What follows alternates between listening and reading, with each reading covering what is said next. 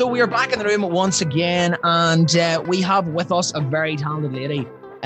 She is from here, from Northern Ireland, and her music has been streamed and downloaded by thousands across the world. She has written for stars like Sigala, and in collaboration with Pan Arts Belfast songwriters, she was selected to go and write music in the home of country music, Nashville. It is great to have a fellow Teaholic on with us this evening. Emma, how are you?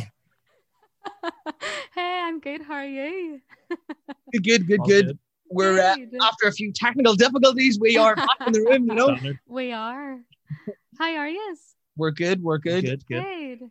And how are you this, I suppose, sort of cool autumn evening? I am great. I've got my wee Earl Grey beside me. And I'm doing great. What about yourselves?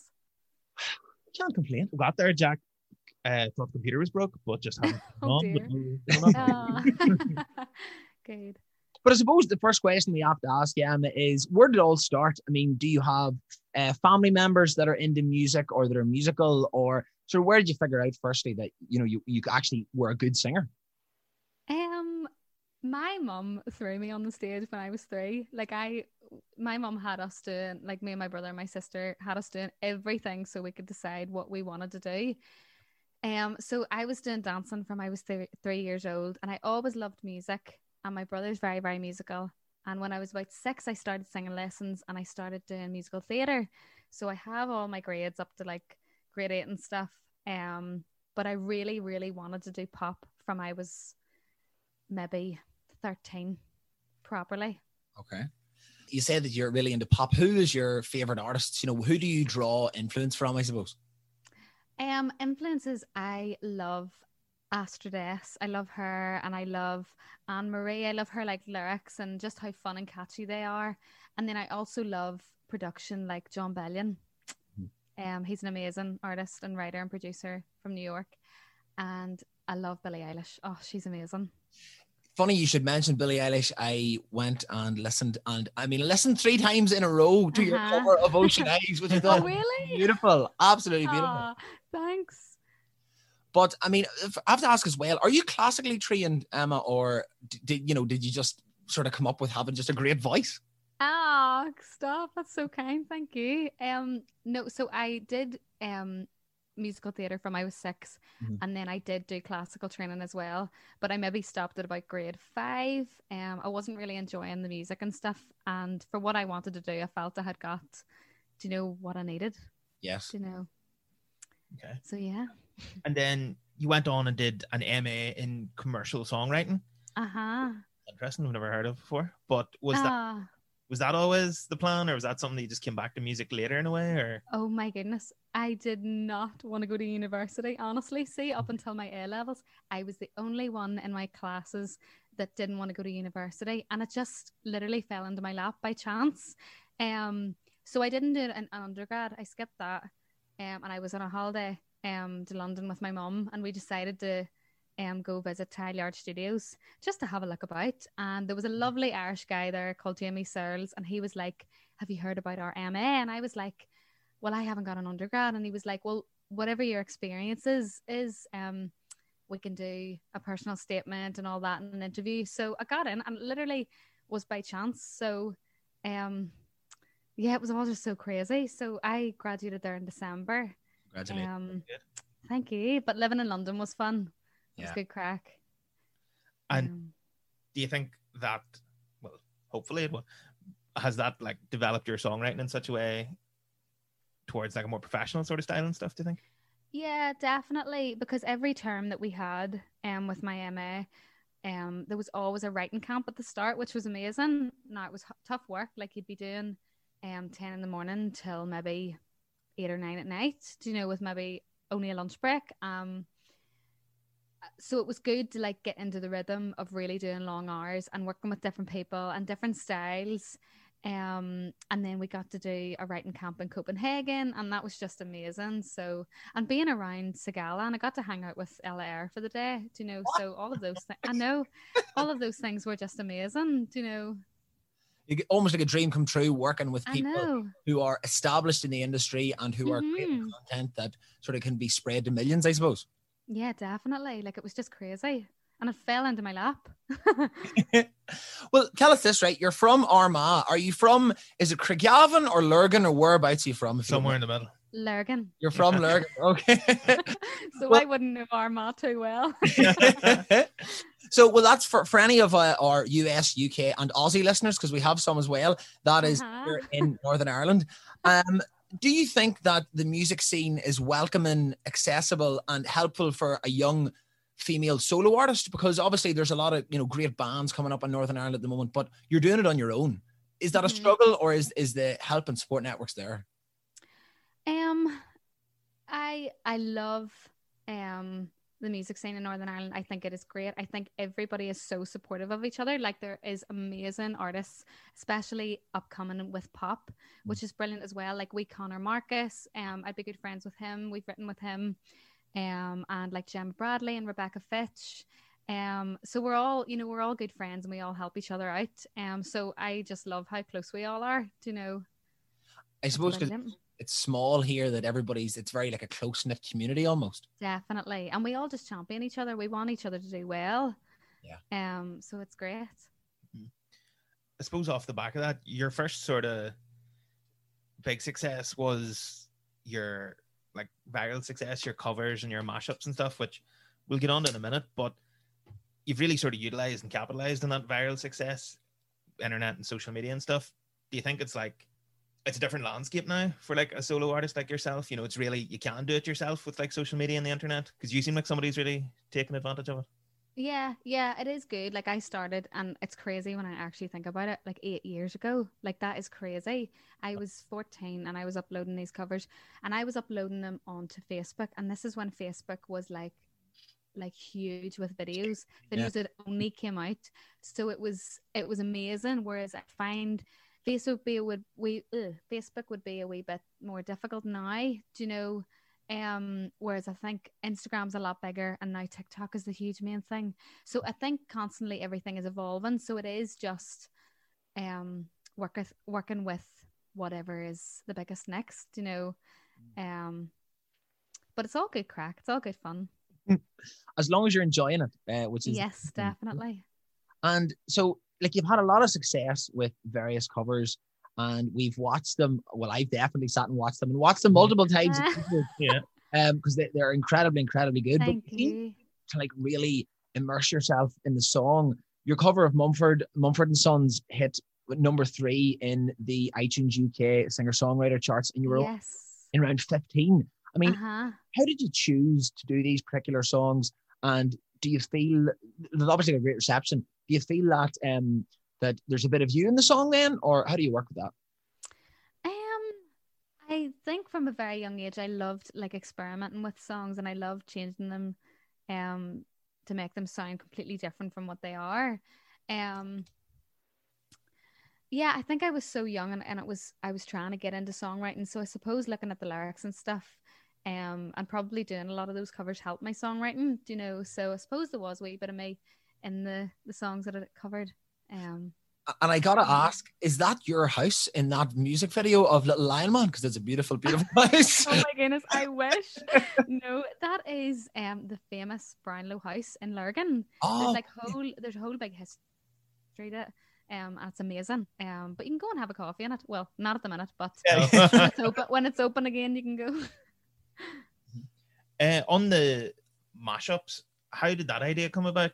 Was that just like a natural progression from the covers, or was it like you musically thought these two, you know, any given two songs you did a mashup for could go together? Or yeah, I actually can't remember like where they came about. I think I did the mashups before doing single covers. I loved experimenting with the piano. Now, I wasn't great at piano. It was literally 3 chords, but that's all you needed. I loved playing about with just different songs and putting them together. And I remember even like whenever I was doing GCSEs, I'd be finished an exam, I'd be writing out what songs I was going to do next, you know, like school was just not for me. All I wanted to do was music, you know.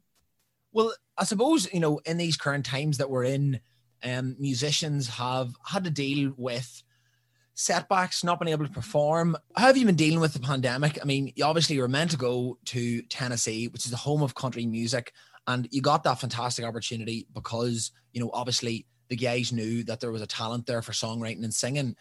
How have you been dealing with all that? So I actually feel like I've dealt with it pretty well. Last year was focusing on songwriting, and this year I feel was really focused on like fixing my sound and just putting it out there. So when I came home from London, it all came about by chance that I met actually one of my best friends now who I work very closely with, Johnny Fitch. And he's an amazing songwriter producer from Belfast. But we found a way of working really well on Zoom. So we kept a structure through lockdown, and we did Monday to Friday. Very regiment. To keep ourselves sane. Monday to Friday, and we just wrote, and we found a way of, thankfully I have a home setup with my mic and stuff, and he has a studio in his house. So we found a way of just writing a lot, and that's actually where my latest single, Thinking About You, was written. It was written in a pokey wee back room in my house beside the garage, and when I was trying to record vocals, there was always someone cutting the grass, so it was not in a big huge studio with a big budget. Like, it was literally just in my house, but very, very thankful for Johnny and me have worked really well together, and I wouldn't be able to put out the music that I have without him. As you say about putting out tracks this year, you've put out quite a few in 2020. Was that always the plan, or did lockdown give you time to focus in on getting stuff done and getting it out? Or I wanted to release music, but lockdown really did put it all together. Lockdown gave me time to actually sit down and plan what I wanted, to release and stuff. And just with the songs, I've just really loved writing them and putting them out. And I'm just so glad that they've got good feedback as well.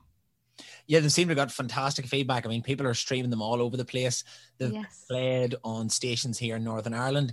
But, it seems to be very refreshing, electro pop sort of sound. Yes. Was that always, you mentioned at the start about, you've always loved pop. Was that always the way you wanted to go down? Or was there ever a situation where you thought, I could maybe do a good country stuff, or maybe that, or country or any other genre, or maybe that'll come. Maybe that's all. I always wanted to do pop. I never wanted to do any other sort of music. I think when I was young, I just wanted to be a Cheetah Girl or Hannah Montana, So, I always wanted to do pop. So it was never any thought for anything else. Okay. Mm-hmm. And then, of course, your new single is out there quite recently, Thinking About You. Light, great track. Thank you. It's addressing sort of lost love and heartbreak, and that is, dare I ask, is it autobiographical, or is it all fiction? We literally wrote it, and I wanted something really positive. It's just for love for everybody, literally. It was just so fun to write and positive, and yeah, it was fun to write. Okay. And then obviously Find You was another single that was released just around the start of the year. And as well, it's similar, there's similarities with Thinking About You again, sort of love loss. Is this a theme sort of in your music, or what you want to put across, as you just said, where you want to create music that helps people sort of get through any hard times that they have? Yeah. I like to write songs that can be very relatable to people in loads of different situations, so if they could take the lyrics and it can mean one thing for one person and a totally different thing for another, and it helps them, that's amazing.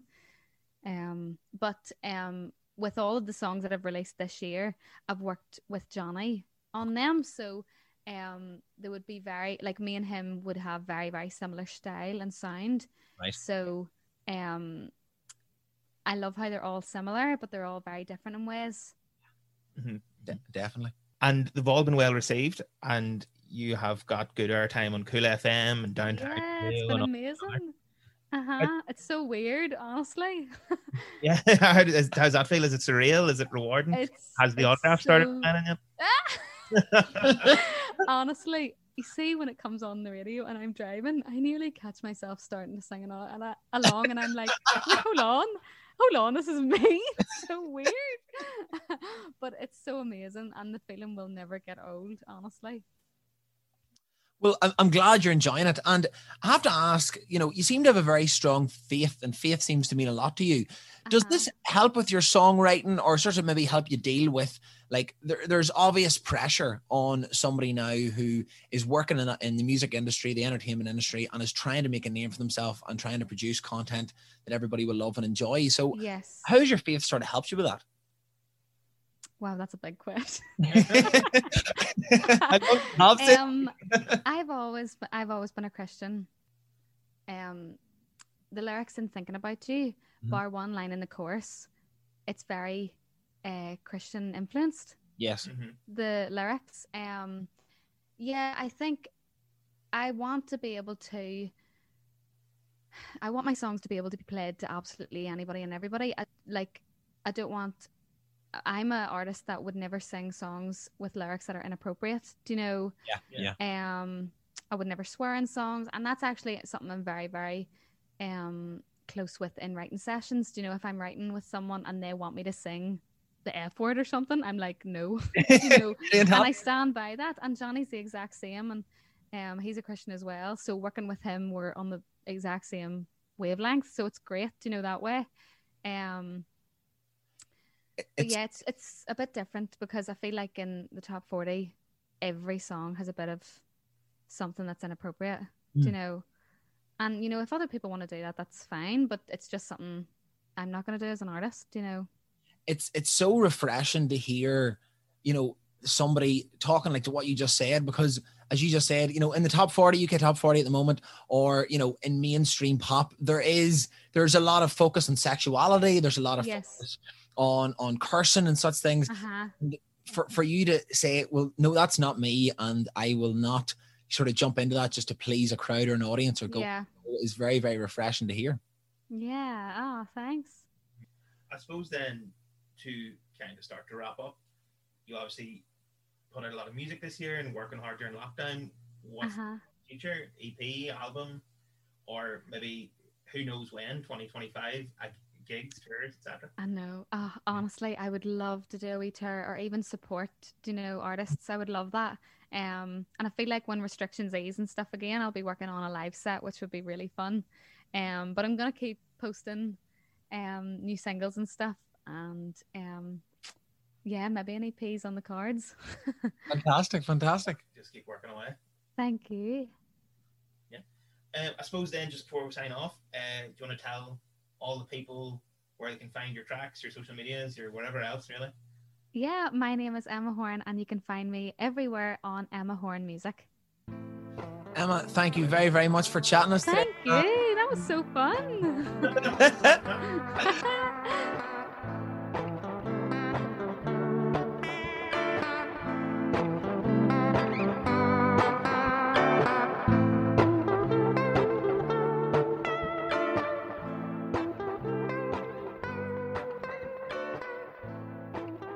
And that was the brilliant Emma Horan. Fantastic. Indeed. So, look, we've come to the end of the podcast for this week, Sean. Mm-hmm. Not a Halloween special, but a bit of a spooky hair. It was. But the next time we come on, maybe it'll be 2 podcasts down the line where we have then a whole new world. I mean, well, I assume you're referring to the presidential election. Well, we're going to have that. We're going to have civil war in the States. Oh, yeah.